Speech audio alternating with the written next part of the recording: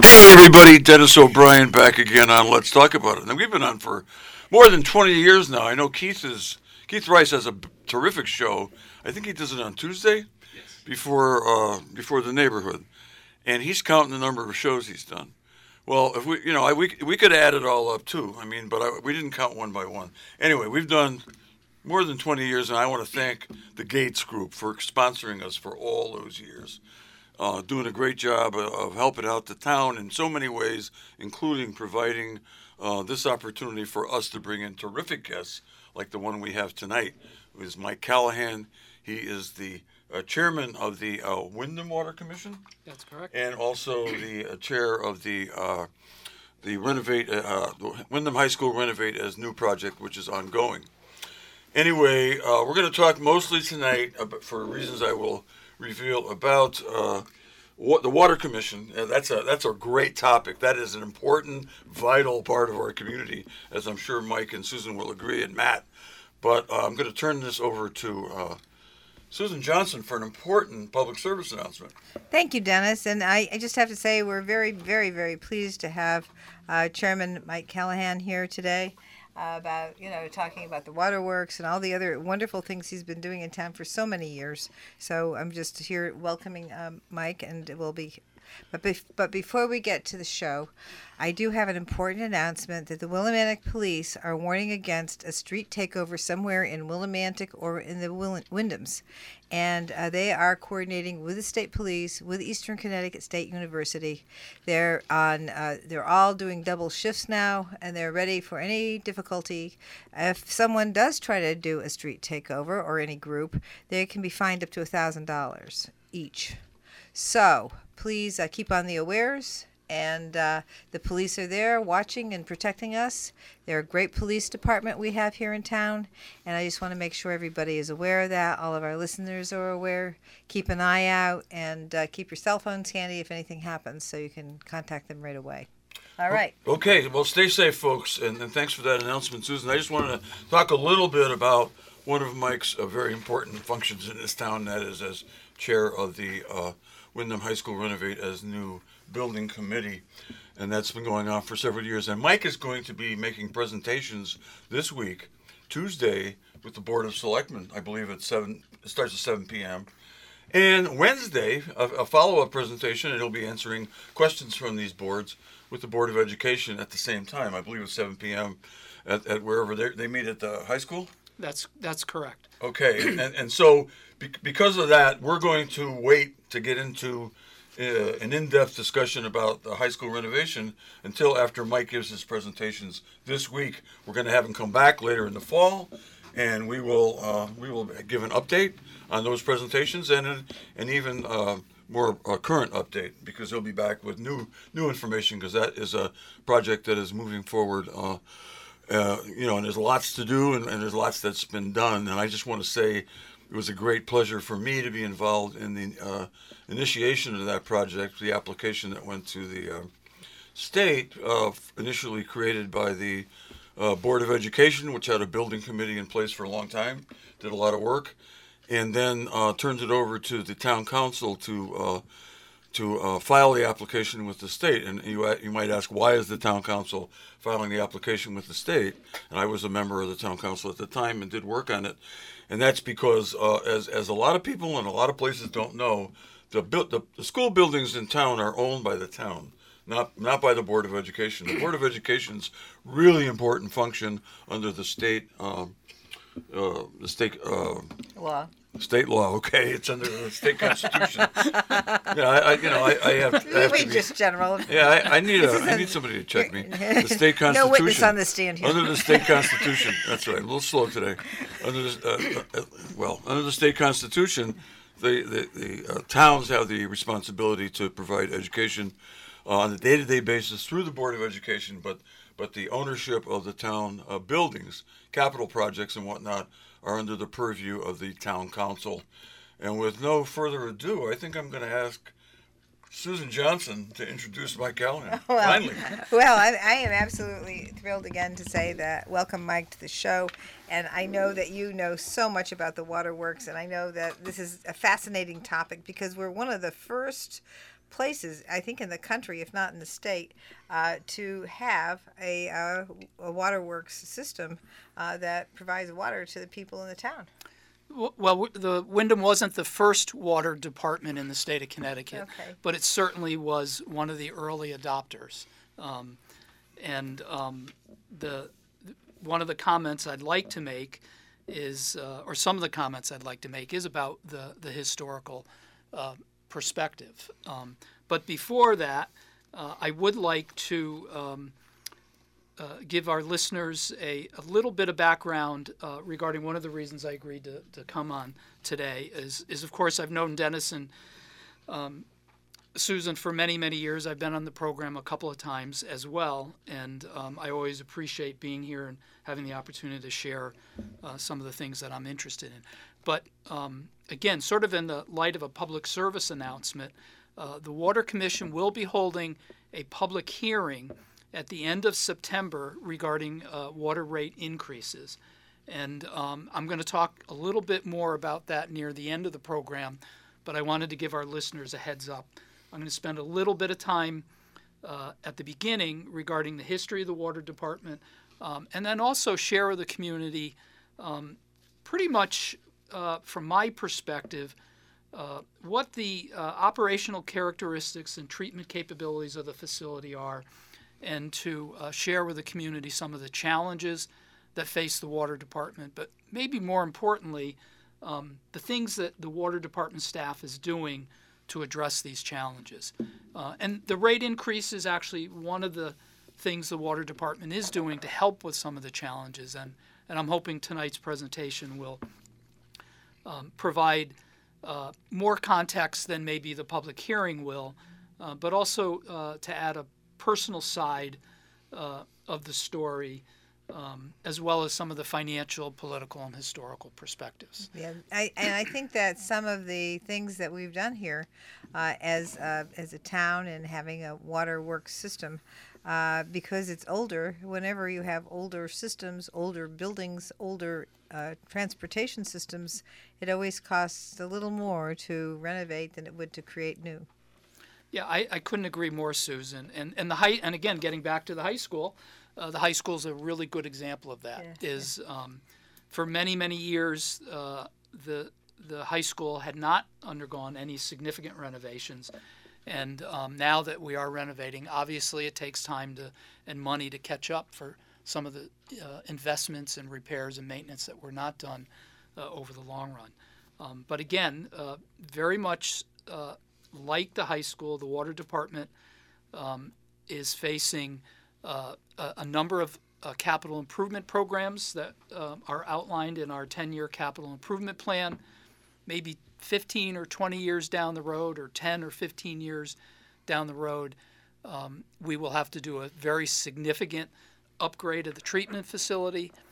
And again, none of this is out of the ordinary. When you have a complicated infrastructure like highway, railroads, airports, any type of public infrastructure requires a continual investment, both of money, time, and effort. And the water department's done a very good job of maintaining and keeping the systems up to speed, but we're really at the point now where it's time to, and the Water Commission has done this, we're really at a point where it's time to do a deep dive, evaluate some of the more significant changes that need to occur in the short term and by that I mean 10 years. And then at some point we will undertake a fairly significant renovation. And you've done a great job in terms of, I hope I'm not going too far off, but that pump. I've always been fascinated with that pump at the waterworks, and you actually were able to make it work. Mm-hmm. And I don't want to go off your schedule, but in terms of that pump is a beautiful thing, and I've always been really impressed, and I was really thrilled to be able to take a walk through there a couple of years ago when you invited everybody there to take a walk and see what you needed to do for upgrades. Yeah. And so that pump is something that wasn't at all being used until you got on board, and then you fixed the pump. Well, that's actually not true. Oh. Sorry, but it's a great segue.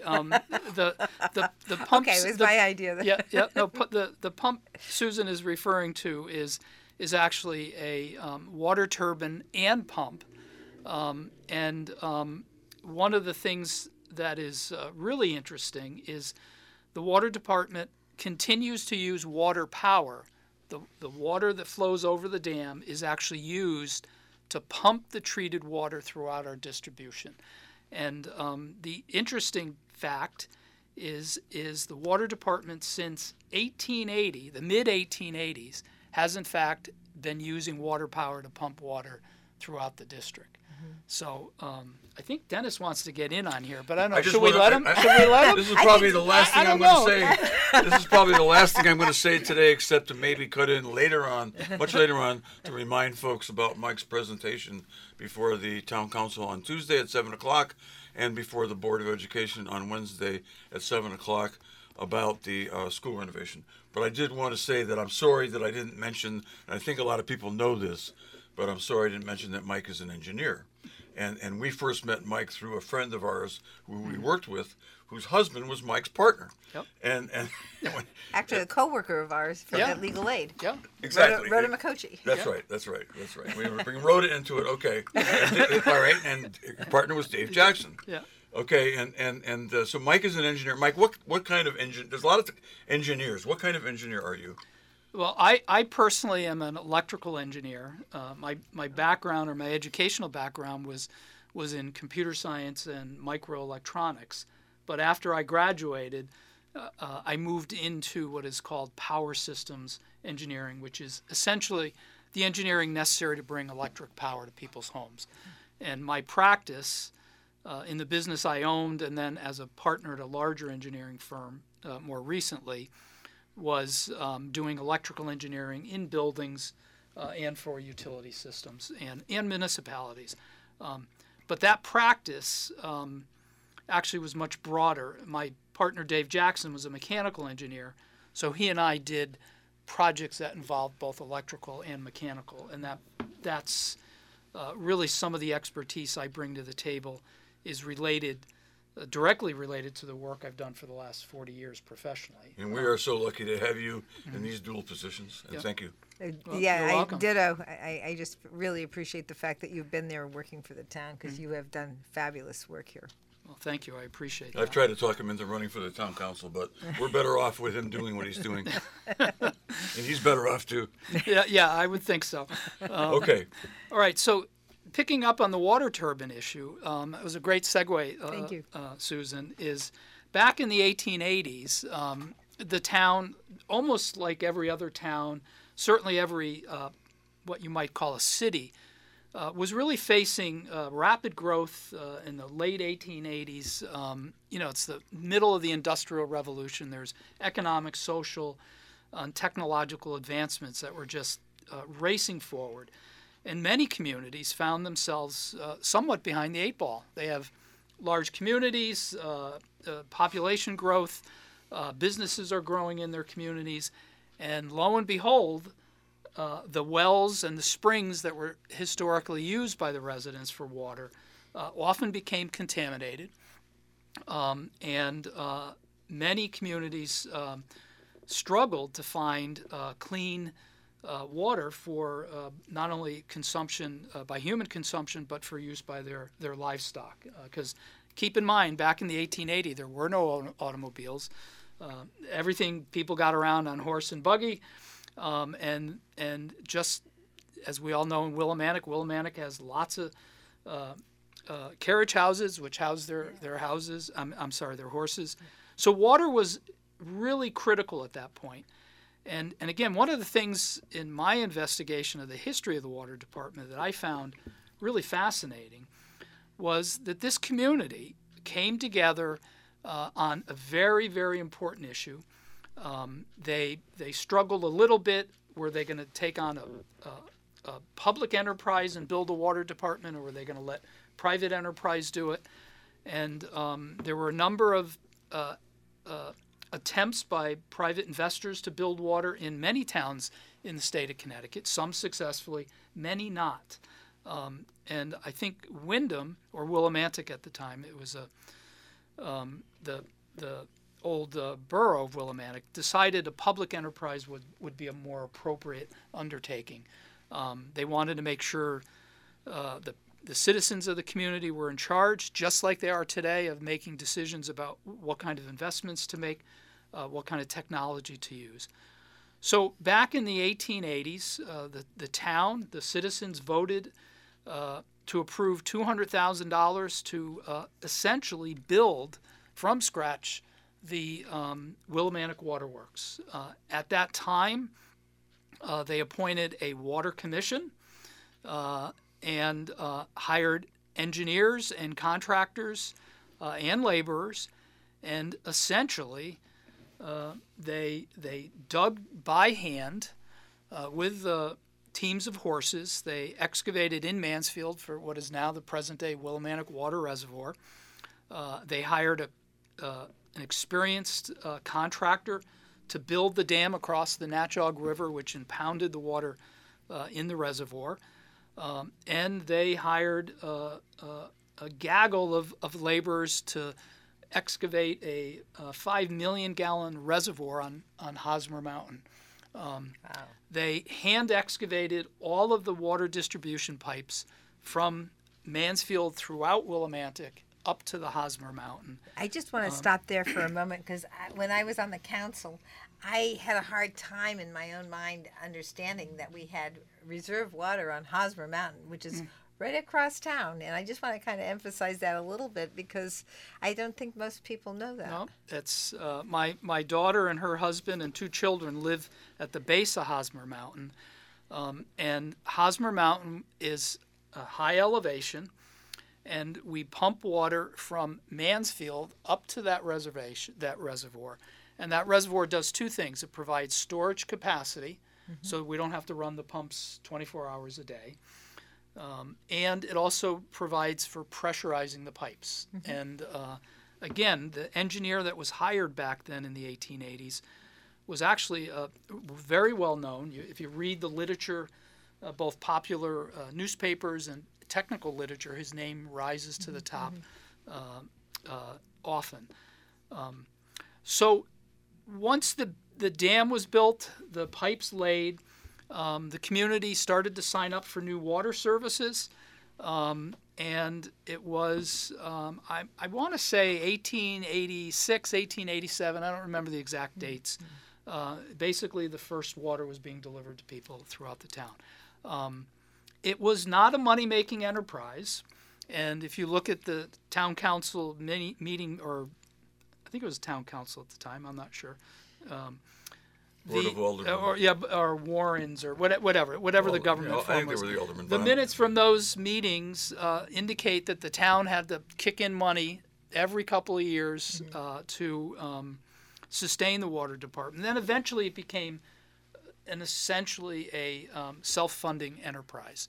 And in the turn of the century, in the 1900s, the majority of the businesses and households were on the water department.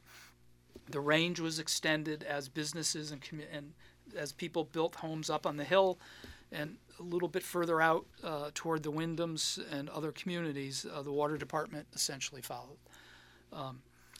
One important fact, which I think or 2, which I think are just interesting. Today, we pretty much take the availability of water for granted. It's relatively inexpensive as a utility.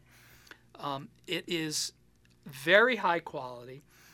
It's subject to a significant amount of federal and state regulatory requirements. So it's, for the most part, you can be confident it's safe and healthy to use. But the interesting thing for me is the original waterworks. They pumped raw water out of the Natchog, untreated, and pumped it to the reservoir, which was not covered. And that was our drinking water. It was essentially untreated river water. And again, I haven't done a deep dive on the health side, but I assume it was still much better than what was there. it wasn't until the early 1900s, right around 1920, 1930, before water departments and the scientific community started to put together the idea of treating water with chlorine and sand filters, and I don't remember when I don't have the data when the first treatment was chlorine and other treatment was put in place, but I think it was in the 1920s. So between the late 1880s and the 1920s, almost 30 years, the community was served by untreated water. And another interesting fact is it wasn't until the late 1950s or early 1960s that the reservoir up at Hosmer Mountain was covered.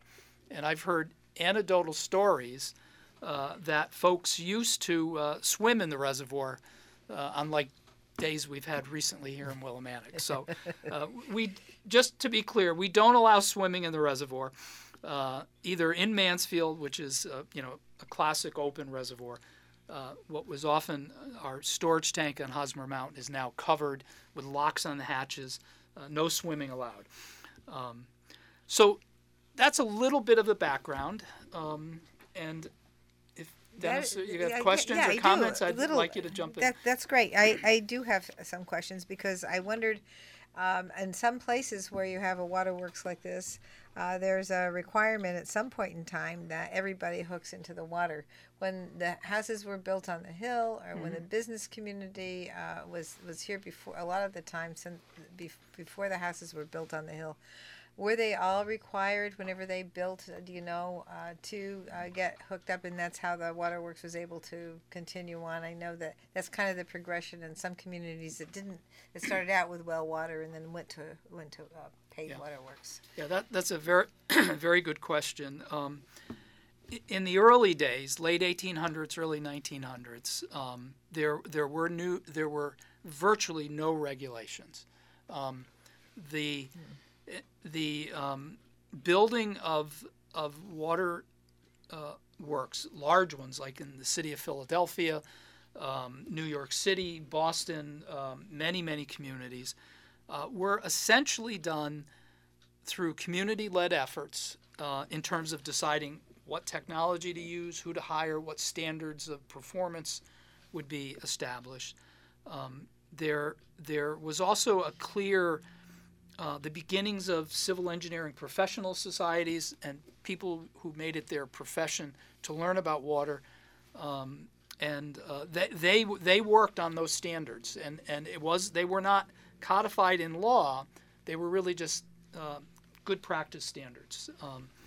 But back then, there were no requirements for people to hook up to the water department. So there is today, though. Oh, yes. So if you're building a new facility in Windham, I believe it's state statute requires you to connect to the public water. Yes.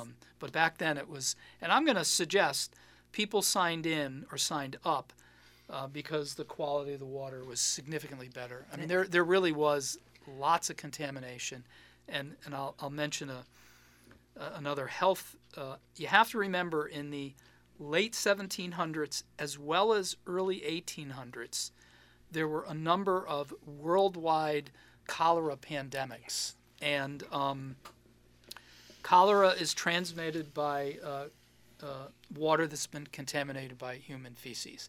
And that science really wasn't understood until the mid-1800s.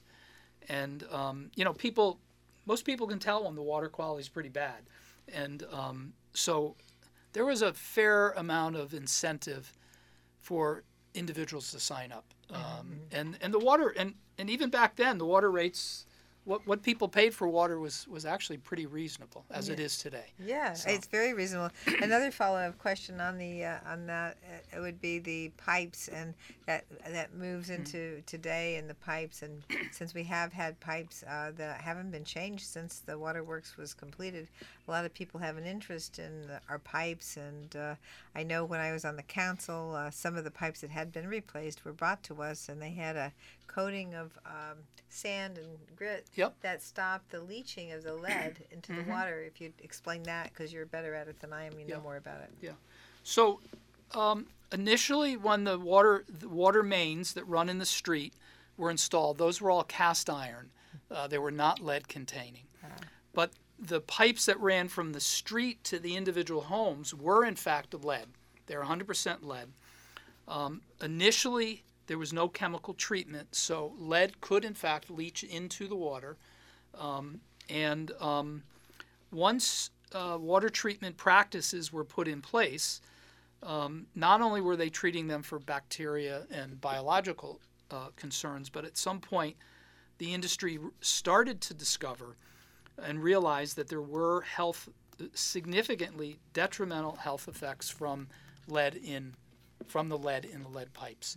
And there are treatment methodologies which allow the lead pipes to get coated by what's called lead oxide, which prevents the lead from leaching into the water. Wow. And Wyndham, although, and I'll mention this now, in Wyndham and most water departments, the pipes between the cast iron pipes in the street and the property line are owned by the water department. And then from the property line into the house is typically owned by the homeowners. In Wyndham, the water department has replaced virtually 100% of all of the water department owned lead pipes over the years. That's been in the late 50s, early 60s, we stopped using, well, even earlier than that, we stopped using lead pipe. And then we've made an effort whenever we're doing any work in the street to remove the lead pipes. There are homeowners in Willimantic that have lead services from their property line into their home. And that's a very good question, Susan, because right now the water department is undertaking a pretty significant lead pipe assessment, which is being driven by both federal and state regulatory or regulatory requirements. We've been looking at our historic records. We've been doing investigations in individuals' homes. We've been asking people to self-report if they have lead pipes. That program we're required to be complete by the end, I think it's October of 2024, so we have about another year to identify any lead pipes owned by the homeowner. I would like to reiterate that the water department tests the water at the treatment plant, in all of our storage tanks, and at a number of points throughout our water distribution system for lead, copper, arsenic, and a wide range of other chemicals. And all of our testing for lead, arsenic, and copper are well below the regulatory requirements. There is no, at this point, there's no regulatory basis for us to remove lead pipes or for homeowners to remove lead pipes. Now, having said that, and again, I don't like to evoke Flint, Michigan, but I will. Oh, I was going to ask you. Because that's on a lot of people's minds. It is. Thank you. What happened in Flint is they changed their treatment process, and what happened, in essence, they ruined that lining that protect the lead pipes. As a result of that, there is a pretty significant drive at the federal level to eliminate lead pipes from all water service or all water departments. So in fact, over the long run, the homeowners and or the water department or some combination will be very likely having to address lead pipe removal. There's no, in my judgment, and I think if you talk to others, there really is no regulatory basis, and I don't see that there'll be any significant issue, short-term and or long-term. I just want to say that the Willimantic Water Works had it down, and apparently Flint had it down before they changed the pipe, and then they got rid of that lining that we had created in our pipes, and I was always stunned to think that the people in Flint didn't know that they were going to poison the people of Flint when they did that. But we here in Willimantic have done an excellent job of making sure that everything is working properly and it tastes very good. And I have to let us go now back to our sponsors, but we will be right back with Chairman Mike Callahan, who has done an amazing work at Willimantic Water Works, and we'll be right back after these messages. So, How much longer after the commercial? How much more? 20 minutes. 20. Oh, okay. Yeah. Oh, God. Yeah. Well, I couldn't help but say at some point, so I want to do the lead-in for the second half of the show. Of course. Because I always have to mention New Britain on the show. Somehow. Okay.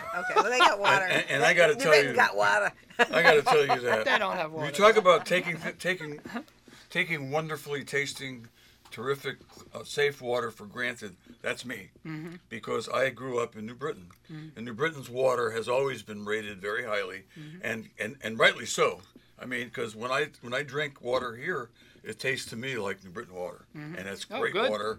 And there's these contests I think they used to have. I don't know if they still do. Yeah, Best I'm tasting going to water. mention. Yeah, he's going to mention. And it was either New Britain or Willimantic every year. We won. We won. winning. Yeah, we won recently. We can talk about that. but anyway, I talk about taking it for granted, because I remember working in Middletown for a while, and the water in Middletown was just awful.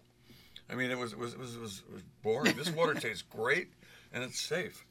And New Britain was the same way. Because New Britain is a real industrial revolution town. Big time. I just was so Just shocked like at what happened in Flint, that we knew that. Yeah, we knew how to operate here, and how they could have done that just is beyond belief. And that the EPA did nothing, even under the Obama administration. They just watched it I'm going to happen. invoke the germaneness rule over Flint, Michigan. Let's stay in Connecticut. New Britain is okay, not Flint. Come on. Okay, but it was just like Come on. This is God. great information. Yes, it Fantastic. is. I have learned so much today. Now I want to ask one question off the. We're that still. was just the introduction, Dennis. I know. You're not going to get through it all. Well, you can. That's why we're getting him back here. We got to get him back. Listen. Back. I had a question about the lead oxide. How do you put that in the pipe? It puts itself there. I figured it had to. It's just that you have lead in the pipe, and obviously water has a huge amount of oxygen dissolved in it, and oxygen is a very reactive material, and lead is a very receptive heavy metal, and so it's that lead oxide. And it's a little bit more complicated than that. But that answer will be on our television show when it appears on television, because we're still being recorded with the. Okay, that's great. But again, it's really a chemical reaction that's driven by the amount of oxygen, the temperature. We add other chemicals to facilitate that coating. But it's primarily lead oxide. Yeah, I didn't think that the chair of the Water Commission was somehow transform himself into Mini Mike and swim through the pipes and I painted and do it. Okay. I was going to ask him, wait, I'm not finished. What? I'm not finished. You do more talking than I do. Give me a break. This happens all the time. So this is what people really wait for, is the commercial break, right? No, it's real accent. Well, now I know. It is not easy to do an interview show. Like I always tell Wayne Norman, it is not as easy to do an interview show with a partner as it is to do it by yourself. Yeah, of course. In fact, when all right, at times, ask the question. I want to talk to him about copper. Yeah, 1 minute. Plenty of time. You were talking about copper being in got the water. my- And I always thought copper was safe in the pipes. So Well, a way to answer that question, or a way to think about it, everything in the universe is mixed up with everything else. There's nothing pure about anything, and and many substances are perfectly harmless at very low levels of concentration. And as the concentration gets greater, they become a bigger issue. Okay, all right. I just you can open up, Susan. Yeah. 3, I had my 2, say. 1. Welcome back, everyone. This is Susan Johnson. I'm here with my co-host, Dennis O'Brien, and our very special guest this evening, the chairman of Willimantic Water Works, Mike Callahan, and he's also chairman of the school building committee. He's doing great work everywhere. He's an engineer, and he's really done great work for the town, sharing his great expertise in all these different areas. So we were just talking about the history, and now I think you wanted to go into maybe what's going on currently? Yep. Okay, good. I would. Thank you. Great. Thank you. So to give some context to our current operation, the water department, its main building and treatment facility is located in Mansfield, Connecticut, just opposite of the Big Y area. We have a what's called a run of the river reservoir, which basically is the source of our water. That reservoir is filled from the Army Corps flood diversion dam, which is upstream, which is, most people know, Mansfield Hollow. There's a fair amount of impounded water there. So we get our water from the largest watershed in Connecticut, which comes from the three rivers, the Mount Hope, the Natchog, and the Fenton rivers, which, if you go north of here, run up through Chaplin, Eastford, Willington. And so we get the benefit of this large watershed, and it happens to be quite pristine. There's plenty of houses, but there's otherwise very little development in our watershed. And that's an important factor when it comes to the quality and availability of our water. The state of Connecticut, I'd like to remind folks, is really fortunate. We get almost 55 inches of water every year. We have, particularly last year, we do get into situations where we have to be careful about how much water we're dispensing. But nominally or in general, we really have an abundance of water, and we're fortunate to have the Army Corps flood dam upstream. We're fortunate to have our reservoir as well. The annual budget, operating budget for staff, material purchases, capital improvements, debt service is about $3.5 to $4 million per year. We have a staff of 16 people. We have our water superintendent, our assistant superintendent. We have our treatment operators. We have our office staff, and we have what are called watermen and maintenance people. It's a great group. We're just about right-sized. I think we're a little understaffed. We often have that discussion with our superintendent. But our staff really does a wonderful job. They're all municipal employees. They're supervised by the town manager. The Water Commission is a policy and budgeting entity. We do not do HR, human relations, or do direct management of the staff. We advise and guide, but the water department staff really works for the town. I should make it clear that at this point, all of the undertakings by the water department are paid for by ratepayers, not taxpayers. We get virtually no money from the feds and the state government, and that's been classic in the United States. There's often money for sewer treatment facilities, but not for water treatment. Mm-hmm. That's changed a little bit recently, and we're hoping to leverage that as time goes forward. Mm-hmm. I think that's a really important point. And I just want to say that some people had wanted to have this all under the guise of the auspices of the town. Mm-hmm. And I said, well, that would leave out payment from large entities like the Eastern Connecticut State University that pays a water bill. And, if you put it under in a taxable circumstance, then they would be tax-free. Yeah. So this is something I think is a good point to make to people so that they really understand the fact that these costs, which are very, very, very low for the wonderful water we get, lower than what we pay for our cable bills. Mm-hmm. So That's for just sure. saying, and the cable isn't necessary like the water is, folks. So, but this is something that is very, very important to understand that financing aspect. So I just want to point that out. Yeah, yeah, and I think the state legislature back in the late 1800s got it right. They wanted water departments to be separate and independent from the political bodies in town. So even though the staff is administered by the town, it's the policy, it's the water commission. We are appointed, we are not elected. It's a nice arm's length away from the politics in that we are then beholden to our ratepayers and the quality of the water, not necessarily the political winds of the day. And that, I think, I give the legislature in the late 1800s a lot of credit for keeping municipal water departments separate from the governing bodies, the main governing bodies. So another interesting fact is the water department treats, on average, about 2.5 million gallons per day. We treat and pump.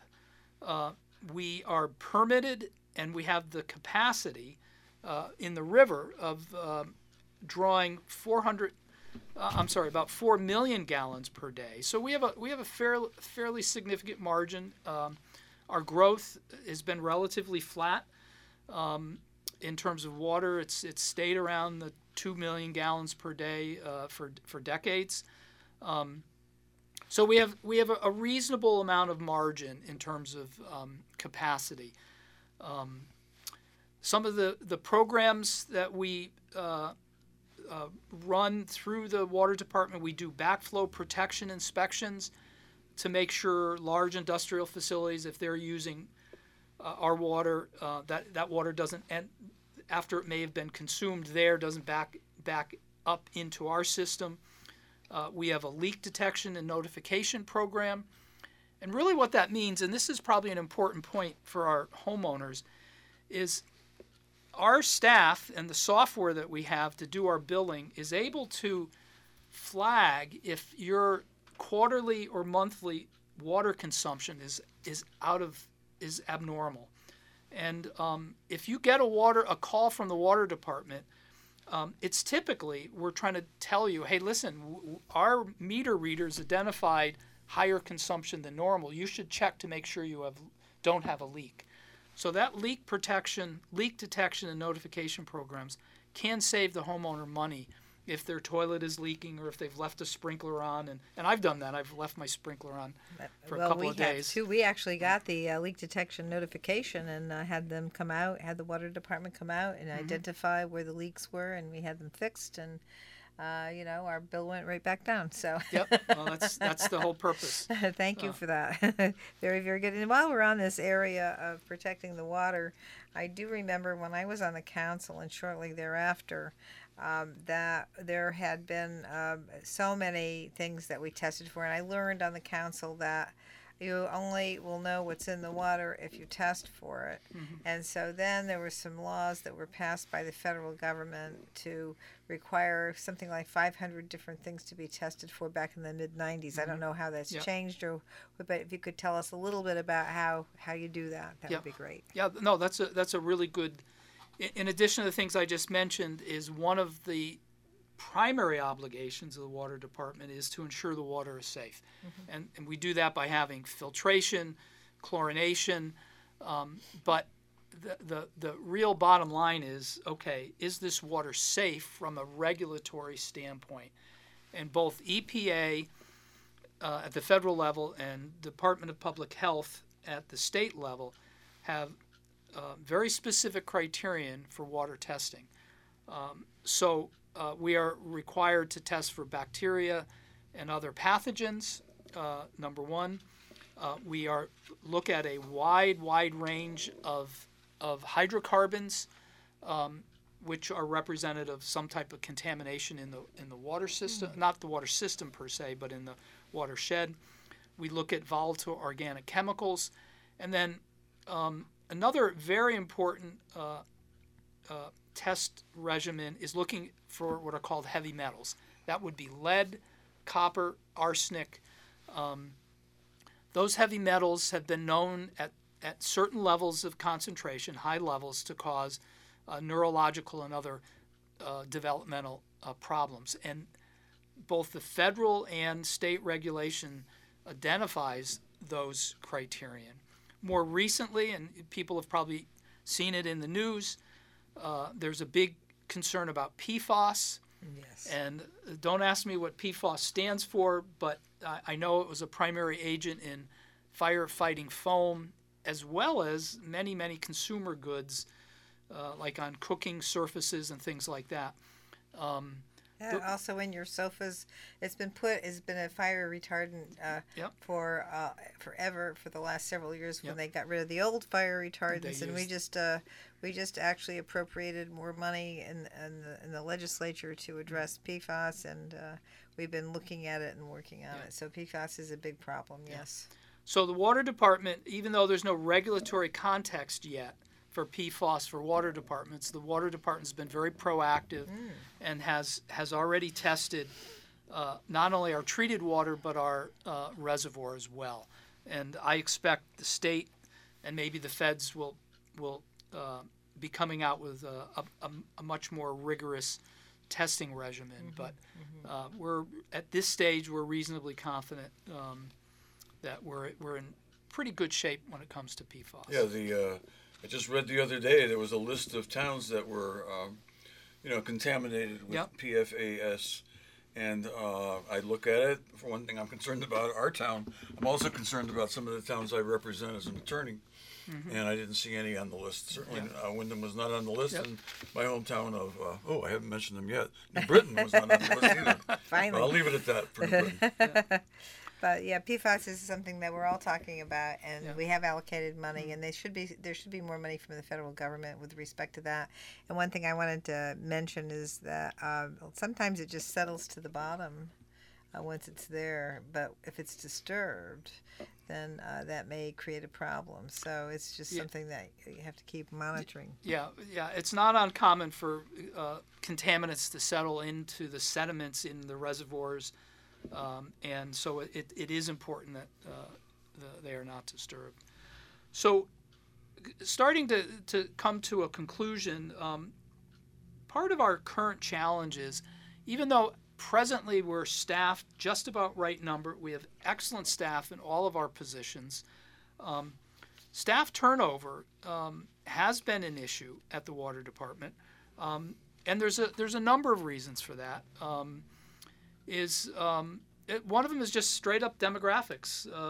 Folks are getting older. Working in a water department, particularly if you're a waterman, is incredibly physically demanding. If you recall in the past, a couple times a year we'll have a major water main break because of freezing pipes. Yep. And I've got to tell you, our guys are out there in their equipment digging those pipes up, but a lot of times they're down in the trenches fixing those pipes. So the work can be very physically demanding. So staffing is an issue. Recently, the Water Commission's done a good job of addressing salaries, working conditions, and I think we're right about where we need to be with staffing. The other thing I mentioned earlier, there's not a lot of state or federal funding to support water systems, so that means the ratepayers really have to bear the entire burden, and that's a challenge. We've been pretty good at working that. I do have to say, as I mentioned earlier, we are going to have a public hearing in the late September regarding rate increases, and that's because one of our challenges, and it's really been the primary responsibility of the Water Commission, and I will say as commissioner, as chairman, that maybe we could have done a better job with this, is we've had historic low water rates in Wyndham. Yes. Historically, we've been at the lowest 1/3 for the range of water rates in Connecticut. We probably should have been more forward-thinking and had instituted more frequent and smaller incremental raises. We haven't. Our last rate increases were and we typically do them over multiple years. We're in 2005, 2006 and 2007, and then more recently we had rate increases 2019, 2020, and 2021. And our policy going forward now is to make sure we catch up and then have rate increases that match inflation and other costs that are driven by regulatory requirements. So, it's an old plant. We have a pretty strict regulatory climate, and we're under we're ready to tackle these challenges, and as a result of that, we're going to need further investment from our ratepayers. So, and we'll have more information. We'll probably do we'll do either another public presentation somewhere, or during our hearing we'll have additional We'll information. have to have you back for that. That would be wonderful. Yeah, we might Happy have to to. have him back for that, as well as to talk about the school and school Yep. renovation. And I want to remind everybody, great presentation by Mike Callahan today, fantastic, and he's going to do the same thing with the school renovation matter on Tuesday. I think that's what, the 7th, the 6th. Tuesday is the 6th of September at Town Hall, 7 o'clock in front of the Town Council, and Wednesday at the same time with the Board of Education. So I guess those meetings can be accessed electronically. Not sure, Yeah. but if you can access it electronically, tune in, because it'll be a great presentation, just like what you heard today about the Water Commission and the Water Department. Mike, I want to thank you so much. Look forward to having you back again real soon.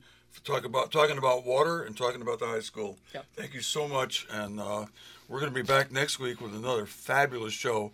I don't know if we can top this one, but we'll be back next week, and we do have great guests on our show. That's why it's so popular. That's why so many people listen. This is Dennis O'Brien with Susan Johnson, Matt Rupar, and most important of all, Mike Callahan, saying have a nice holiday weekend. Thank you.